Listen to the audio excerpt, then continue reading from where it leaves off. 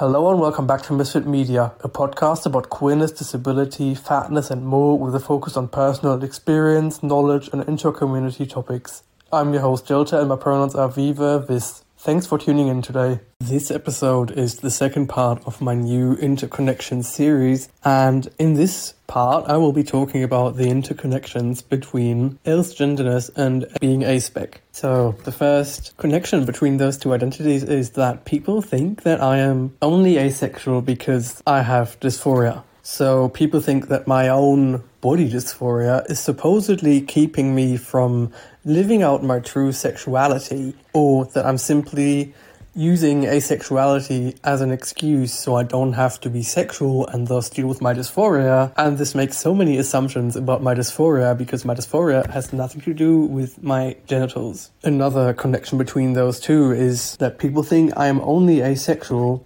because I have failed as a straight woman. Because I am cisgender, obviously I'm neither a woman nor am I straight. And thus people somehow think because I am not fulfilling the socially designated role of what a woman is meant to be, that is why I am asexual, which is bullshit. Before I came out as cisgender, I have identified as asexual when I thought I was a girl. And that was not a response to my gender or me not fulfilling gender roles or whatever the fuck. And then there's also the opposite of that, where people will think that I don't identify as a woman is because I'm ace. That because I know that my asexuality will keep me from my role as a woman, that's why I reject womanhood, which is not true. I don't reject womanhood. I am simply not a woman. So those are like two things where people think that either my cisgenderness is a result of my asexuality or my asexuality is a result of my cisgenderness, when both are bullshit.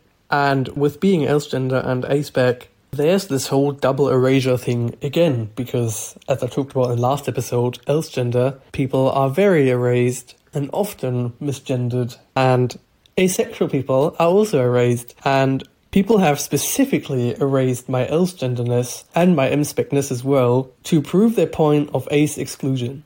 They have specifically erased me as a pan maverick to erase my asexuality as queer. They have called me a cishet woman who is not queer on the basis of being ace, when I would never identified as a cishet woman. So yeah, this makes me basically invisible. And with this as well, there's this whole problem again that people think I can't be asexual because I'm already trans and that is supposedly an orientation. This is something I already went over in the last episode, so I'm not really going over it again, but people are just erasing my asexuality on the basis of me being trans. Another thing is that people think I only identify as asexual to hide the fact that no one wants me because I'm cisgender. That my cisgenderness makes me so undesirable that I have to hide this by claiming an asexual identity, when obviously that is bullshit. Also, cisgender people are hot. You can't tell me we are not desired. With those two identities again as well, people will tell me that I am supposedly not queer enough. Especially for my asexuality, but also because my dysphoria doesn't line up with the dysphoria of most trans men. Those are supposedly things that make me not queer.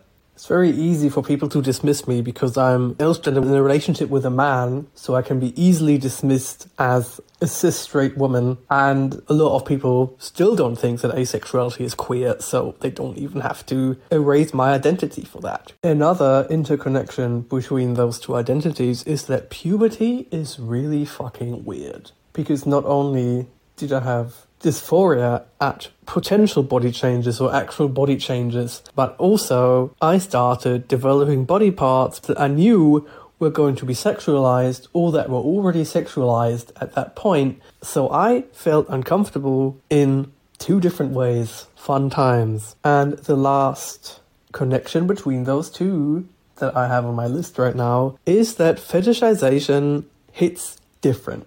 People are fetishized for being cisgender already and for being ace, but I feel like fetishization hits a bit different when you're ace. I'm not saying that Z people are better at dealing with being fetishized for their identities, but as ace people who are often somewhat sex repulsed or sex averse or something similar, it does feel a bit different. And Again, I'm probably forgetting many things because these two identities interacting with each other is so normal to me that I'm probably not remembering some of it.